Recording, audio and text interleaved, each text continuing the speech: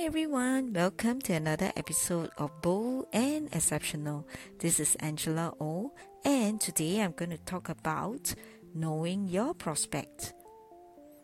Before meeting up with your prospect, it is important to know the job role of your prospect.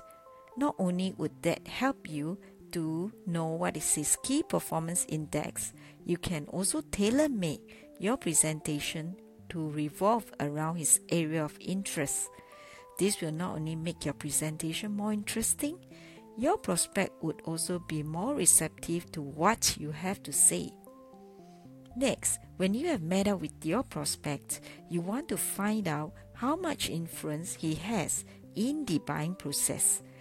This will help to ensure that you involve as many stakeholders as possible, thereby improving the success rate of you closing that deal. So, go out there and be prepared to know as much as possible about your prospect. Happy selling! And if you need to reach out to me with suggestions, feedback or questions, email me at angelao@heartsell.sg or visit my website at www.heartsell.sg.